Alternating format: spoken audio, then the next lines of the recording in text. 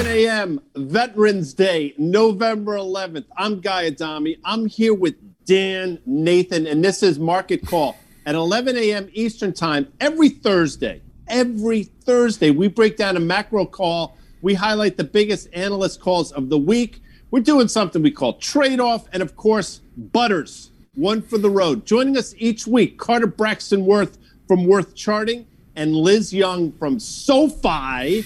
Today's episode of Market Call is brought to you by our three, presenting sponsors. FactSet, financial data and analytics powered by Tomorrow. SoFi, get your money right, all in one app. And Open Exchange, Dan, because they manage virtual meetings that matter for the top companies around the world. And Dan, because they are our friends.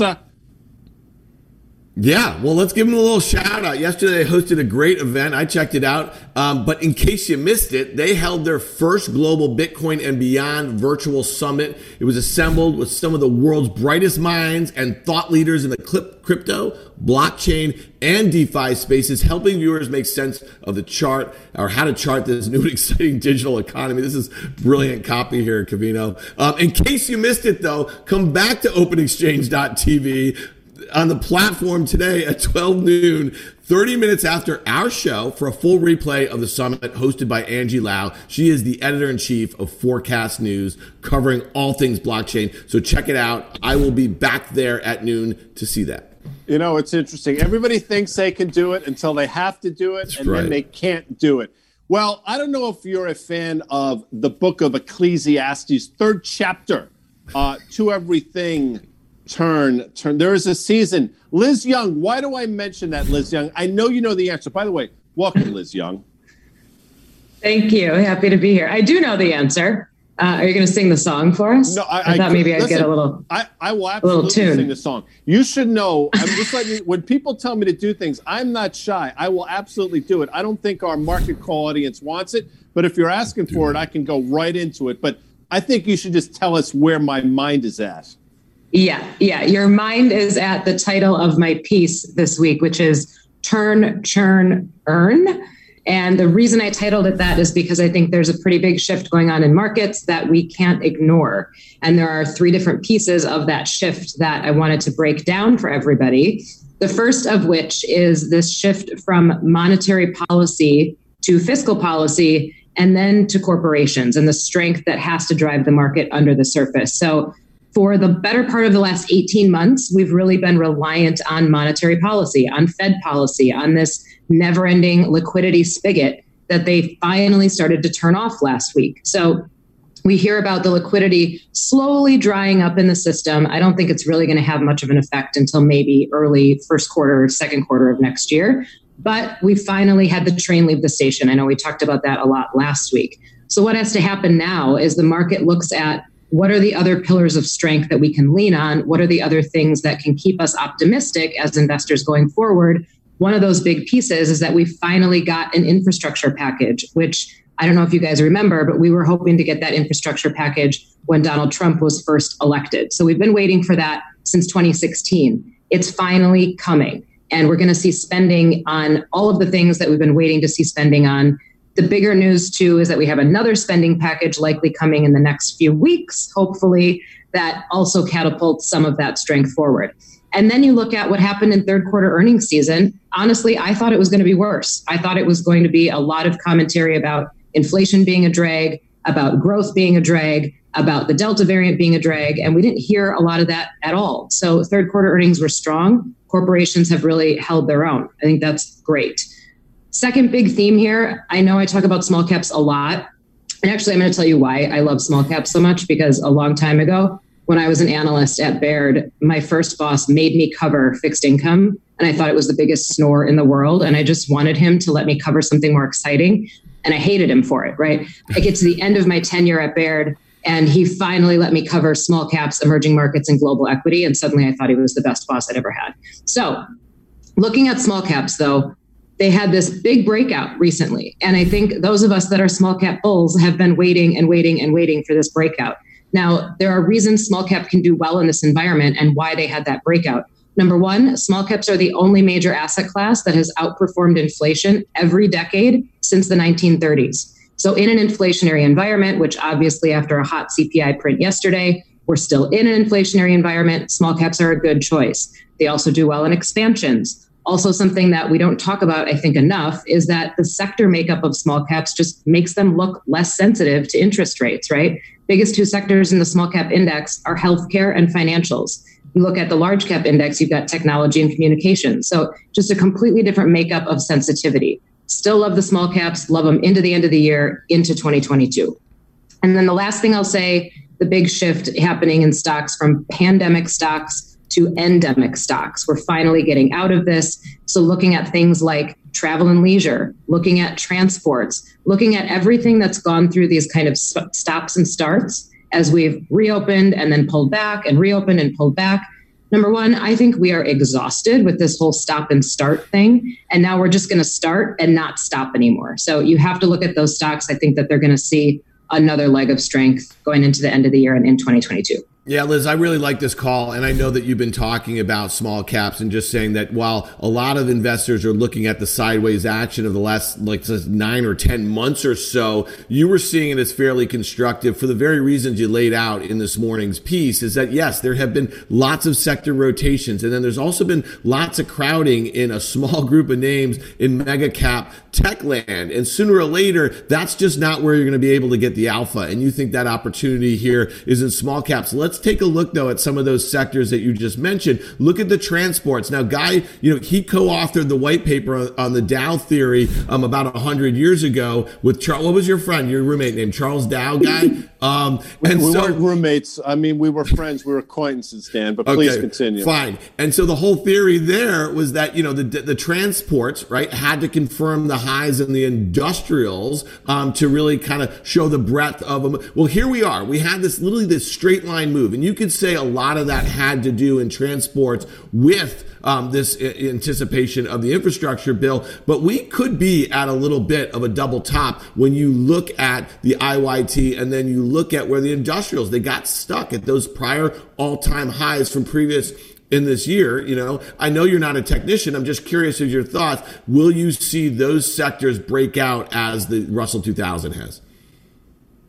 Yeah, I do think you will. And what's interesting is the infrastructure package went through. I think that we all expected it to go through and we thought that it was priced into the market. It turned out it wasn't entirely priced into the market. You saw industrial stocks pop really big the day that it went through. So I think there's still more room to move here. Also, like I said before, we're not in this stop-start cycle anymore. We're going to start and we're going to continue. And if there's spending that happens that isn't growing the deficit, you've also got this kind of revitalization in CapEx that's going to occur in 2022. That all helps industrial stocks. The other thing we need to look at, Liz, is the XLE, obviously energy, highly weighted, ExxonMobil, ConocoPhillips, Chevron, the big cap integrated names. Energy is interesting here. It's hard to really figure out. I still think it's off to the races. A lot of people think we're exhausting ourselves. We're going to hear from CB Dubs later. I'm sure he has some thoughts. But what are your thoughts here on the energy sector? Yeah, so we talk about energy so much, at least from a macro perspective, to say when energy prices spike, it can be a harbinger of a recession. It can be a warning that something bad is coming. I think they'd have to spike a lot more from here. I agree with you, Guy. I think we have more room to run, especially as we're moving into the winter season. Demand isn't going anywhere, and it's clear that OPEC isn't clamoring to create more supply. So I think we're in this space for a while. I think we can move up in energy prices, stay under triple digits, but I think we can move up in energy prices and still be okay. Liz, before I let you go, where can we find you on Twitter? There are a series of questions I'm about to ask you. Oh, boy. Well, the first one's easy. I'm at Liz Young Strat on Twitter, closing in on 20,000 followers. When I started at SoFi, I had 7,000. So my goal by the end of the year is to triple that. Yeah, we need to get that to 100,000. I'm going to make it my vision quest to get it there. Number two, how can we sign up for SoFi's daily newsletter? Do you know that, or you need me to read it for you? I'm sure you know. I would like to actually hear Dan read again from the slide. Oh, there it is here. Hey, Guy, really quickly, before we get to SoFi.com/daily, because that's where you can read her blog every Thursday. See, I did a good job there. Guy, are you a soft G or a hard G at Harbinger? I'm a hard. Well, I mean, that's interesting. Harbinger. I don't know if that's a soft or a hard. I'm not really sure. Well, we'll check that out. I used a hard, I think, right? Yes, you went a little hard, and that was your Wisconsin, like native in you. I think that's what really happened there. But that's great. So SoFi.com/daily is where you can find Liz's weekly, and she comes on Market Call every week to discuss it with us, and it's our pleasure, Liz. And before Liz, I let you go. Thank you for having me. Do you believe in coincidence, Liz? This is my last question to you. Yes or no? I believe in coincidence and fate. Okay, fair enough. So when do you think you really got your feet, when you really dug in at SoFi? Would you put it at the middle of the summer-ish when you really sort of embraced the whole SoFi thing? Is that about right? I think I embraced it pretty early on. I mean, you have to fall in love with the brand. You have to fall in love with the mission. I mentioned Where's this going? What pond are you leading the horse to? There's no coincidence that when you really immersed yourself, when you really became a fixture there at SoFi, that was this summer. Look at what the stock has done since. I don't think it's coincidence. I think the genius move of Anthony Noto was to hire Liz Young. Yes, I'm saying that here on Market Call. So thank you for joining us, and we'll see you next Thursday. Thank you.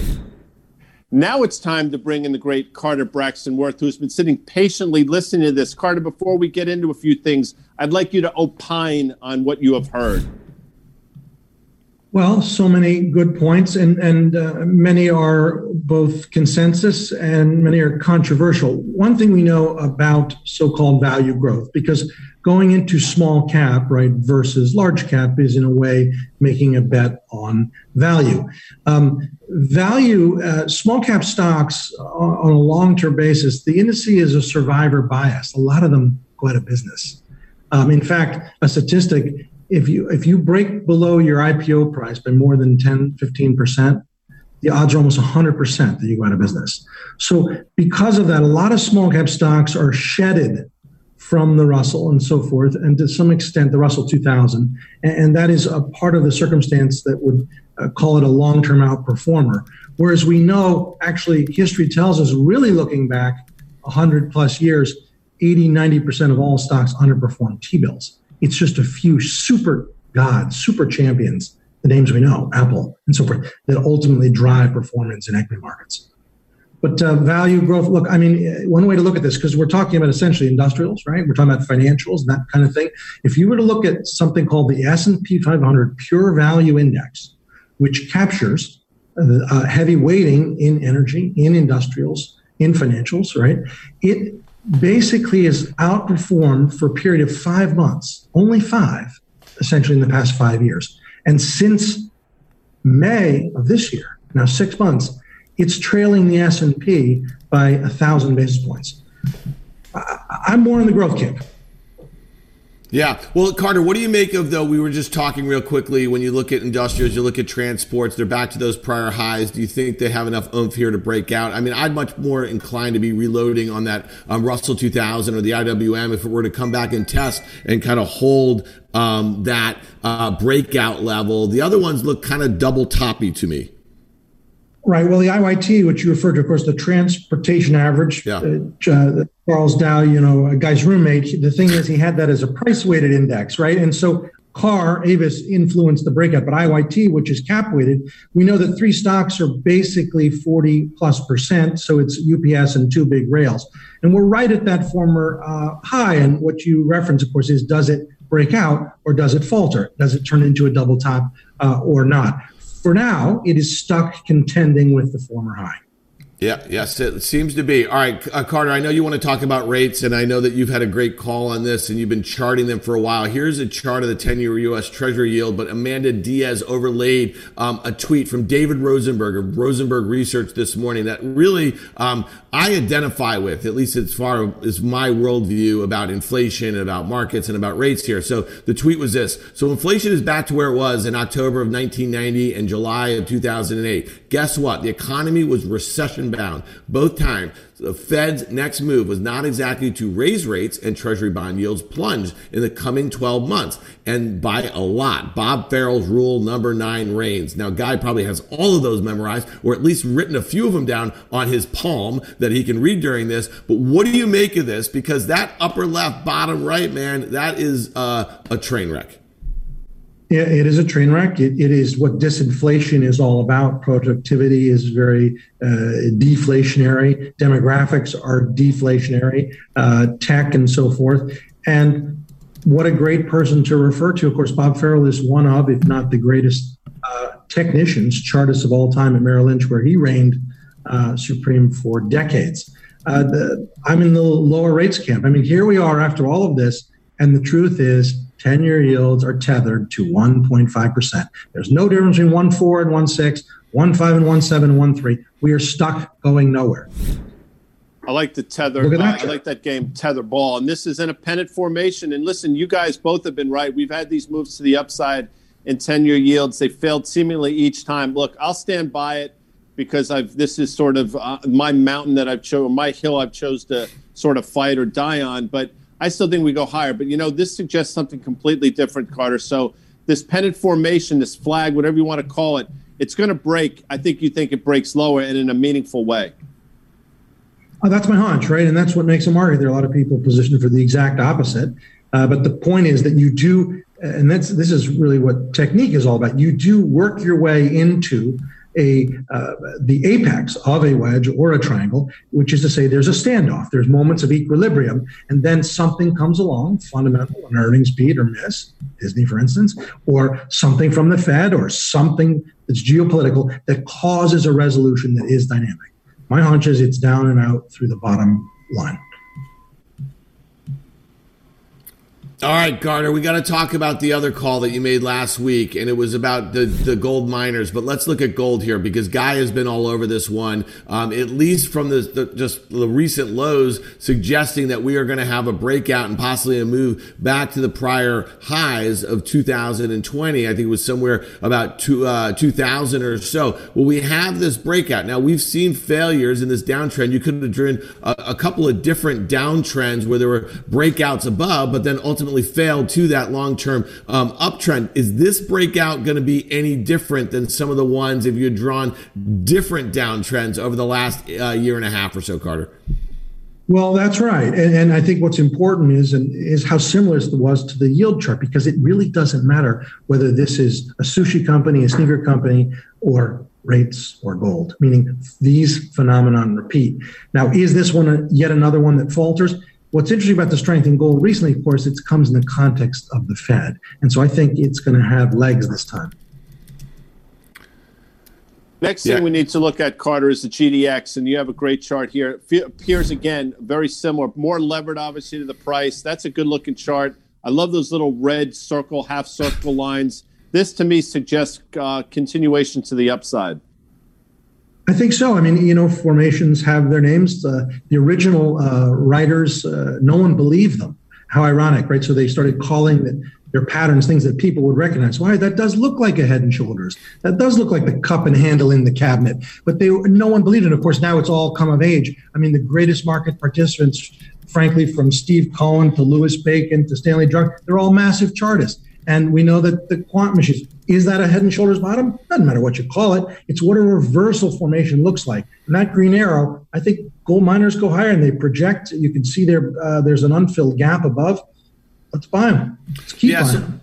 So last week, Carter, you and I did a little bit of a trade-off, and I said, listen, other than my kind of bearish view overall fundamentally on gold, I see what you see, and I think you had a great call on this chart, and that price action yesterday was pretty powerful. I will say that, both gold and GDX, they opened higher, they closed kind of poorly, but they're making, new highs today, so that's pretty constructive. Let's see what happens with the dollar. Let's see where rates go. I think these trades are obviously very well tied together. But part of that trade-off last week, Carter, we talked about Bitcoin a little bit. And when you look at this thing, it's really done a nice job hanging out at these prior all-time highs here after such a sharp ramp. You know, I was thinking that a bit of a back and fill, maybe to the October breakout or maybe back towards that 200-day moving average would be really constructive, especially after you've had, you know, these two moves, that one from 30,000 to 50,000 and the pullback to 40,000 and then up to basically nearly 70,000. I mean, can we go straight to 100,000 where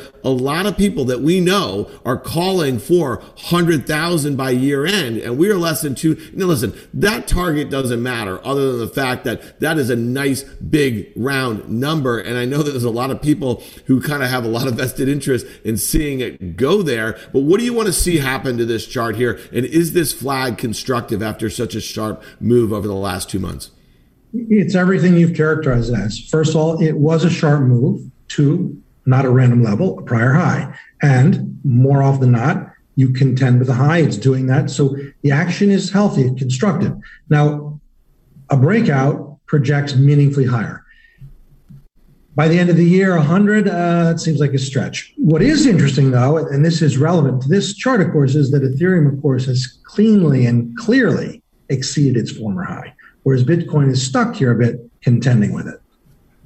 Our first analyst call of the day is Bank of America Merrill Lynch. You're getting geeked up about the EV makers. They raised their price target on Tesla and Lucid. I mean, a lot of things going on. Before we get into those calls, I mean, we got to talk about Rivian, which we have a $95 billion now. As we're sitting here talking, I think the market cap is north of $110 billion. CBW, you're not just a pretty technician face. You're also a fundamental analyst at times as well. Talk to me about what your thoughts are on the auto space. Yeah, so actually there's a cute ETF. It's got a great symbol. The ETF's not cute, the symbol's cute. CARS, C-A-R-Z, and it tracks Toyota, and it tracks Honda, and it tracks Mitsubishi, but it's also got Tesla and GM and Ford. It's got Daimler, BMW, it's got Kia, and it goes on and on. It's a great way to capture the space, but it wants to trade it in aggregate. But what we do know, of course, is it's Tesla at the top, and all the other market caps don't really add up to one Tesla. So is Tesla really about autos, or is it maybe the world's battery company being priced like that, or some other venture that's even unknown, perhaps? So Tesla has its own thing. But what's so fascinating, and everyone knows this, is that the formation was the same. Tesla, is that not identical to everything we see over and over and over? And that is the point of charts. It has nothing to do with Carter Worth. It has nothing to do with Charles Dow. It's the way they work. And if you pivot back to the point from which you broke out, which would also be a gap fill, that's a back up the truck for Tesla. Yeah, I agree. Now, look, I look at this, Carter, and I say there's a potential for the mother of all, and yes, I use that term, gap island reversals. Is there a potential for us to gap open lower one day and create this island, which not only takes us below that trend line, it might take us to levels we haven't seen since the spring? Yeah, I think you hold and bounce off if you get a gap fill from the gap of 4 or 5 weeks ago. I think you're big buying in the incremental weakness. Okay, let's take a look at Lucid, because that's obviously a name that we mentioned as well. This is a sort of shorter term Lucid. What is this telling you? Again, drawing some beautiful, these to me are parallel lines, if I'm not mistaken. They certainly are. They're mathematically exactly parallel and precise. And what it is this is otherwise known as a flag, right? So the pole is the heavy, and you don't see volume here, but you get a heavy volume thrust. And then the reaction, people react to a move of strength by either trimming or trying to short it. And the stock pulls back, but it looks like a flag flapping in the wind. And then you get the next thrust and you pull back. And if you look at this pattern in the context of a longer term pattern, there we go, how beautiful. The next sequence calls for higher. I think you buy this current flagging for the next sequential pop. Obviously, Ford's become a name that everybody's talking about for the first time in a long time. Let's take a look at that chart, because it's interesting in the short term. It's even more interesting, I think, in the long term. Short term first, CB Dubs. Short term, textbook, circumstance again. You get to a former high, you back and fill a bit, then you exceed it. And this is, in a perfect world, if one wants to participate on a longer term base, not trading quickly, you'd stay long, write calls. That's elemental. Or do you trim a little bit if you're not in the call or options business? I think you trim a little bit because often you start to check back. We're seeing it in Tesla right now to the point from which you broke out. Yeah, I think it's really interesting if you look at the 20-year chart, and I think this is what Guy is kind of speaking to. Yes, you've had this kind of parabolic move of late, but you're basically at a really important level going back, almost 20 years here. And listen, a lot of this excitement in Ford of late had to do with this Rivian IPO that right now is very near $100 billion market cap, and Ford has a 12% stake in that right now. So you're seeing a little bit of that price action. The Ford looks really interesting to me. I agree. If you do have a pullback, and I think it's probably 18-ish or something like that to that long-term breakout, I think you probably see people reload. If the whole auto space is going to be revalued or re-rated because of either their own exposure or their own commitment to electric vehicles, then that should continue to work for a while. And that Lucid has a $73 billion market cap. Now Rivian has, like I said, nearly 100. And I want to go back to Tesla for a second, because what's really interesting is that analysts were really skeptical of this story, most of them, until I want to say over the last year or so, right? As they were nearing, let's say, 1 million production or shipments in cars right now here. And so to me, I think you can see rising tides lift all boats, even if those guys don't have a lot of revenue right now, because, you really want to go for these pure plays, and that's being rewarded, or at least from Tesla's standpoint, the market's rewarding that. So I would see maybe a source of funds in Tesla, and then money moving into Lucid, and also maybe some of the ICE. They call those, the internal combustion engine automobiles, because if they're going to increase their production of EVs, maybe they should be re-rated too a little bit. 67 GTO is on my wish list in case you want to buy me something for Christmas. Market call. Audience, the next call we have to look at is Atlantic Equities downgrading Disney. This is sort of thanks for nothing, but okay. That's fine. They lowered their price target to 172 from 219. Listen, I've said this for a while. The whole Disney Plus thing, just by putting plus on the back of something doesn't mean it's going to be great. And that thing is ratcheting to a halt. And oh, by the way, you wonder if it's the loss leader that's going to actually make a difference. I don't know. The average price target on Disney is 202. We do have a chart, CBW. It's really interesting. We have now broken down through long-term support. Thoughts, Carter? Well, for starters, the first thought is I was playing for a move above and break out to the upside. And so first thing, in terms of just good technique, first loss, best loss. If that's your position, just walk away. But what's more important is, why does this look so similar to the 10-year yield? Or why is this so similar to gold? Because, again, it has nothing to do with what they do. It has nothing to do with theme parks. It has nothing to do with the mouse ears. These patterns repeat over and over and over. And guess what? They break out and they break down once you get into the apex. This one broke down. If you're long, you walk away. Next chart we need to look at is Netflix, I think, because this, to me, this has been the winner of them all. And I've said for a while on Fast Money that Reed Hastings is probably the most underrated CEO in the country, and he's proving that over and over again. I would say 2 missteps maybe over the last decade or so. And, Disney's trying to be Netflix. They can't. Netflix is Netflix, and they have probably a 5-year head start. That's sort of my fundamental view, but there's a technical view as well. This thing continues to find support and trade against it to the upside. That's right. And, Guy, we could do the same, which we did with the Lucid. You could do the same flagging, right? You could put those parallel lines in there 3 times now, which is to say you get a strong advance. And then after any strong move that's ahead of itself, people react to it. They say, I should book this. I should try to short this.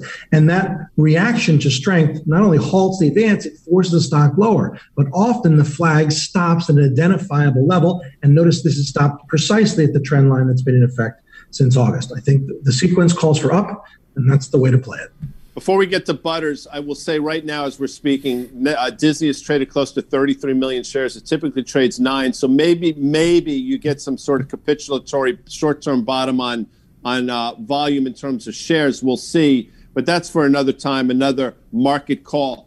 One for the road. And, we've got to know Mr. Butters really well. He does extraordinarily thoughtful work.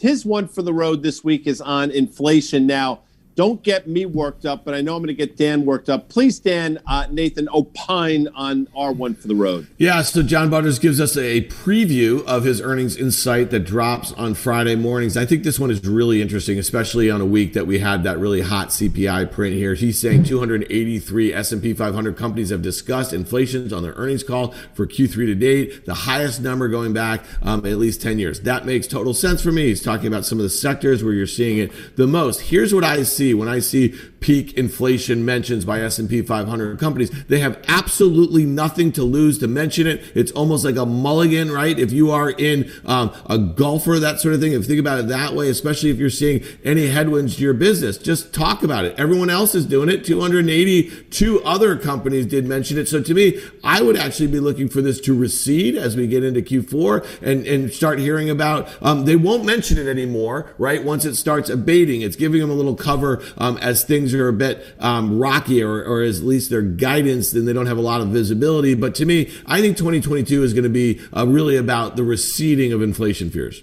Well, it's amazing. 30 minutes goes by in like a half an hour like this. And that you mentioned Mulligan. I loved her in that movie, Rounders. I want to thank our guests, Liz Young and Carter Braxton Worth. And I want to thank, obviously, our sponsors. And if you like financial data and earnings content shared during the market call, please subscribe to FactSet's Insight blog at insight.factset.com to access more great content. Dan, today's episode of Market Call was brought to you by our presenting sponsors, and they're three. FactSet, financial data and analytics powered by Tomorrow. SoFi, get your money right, all in one app. And of course, Open Exchange, Dan, because they manage virtual meetings that matter for the top companies around the world. We see you next Thursday, which will be the 18th of November. We are within an earshot of Thanksgiving. See you guys and gals later. Thanks.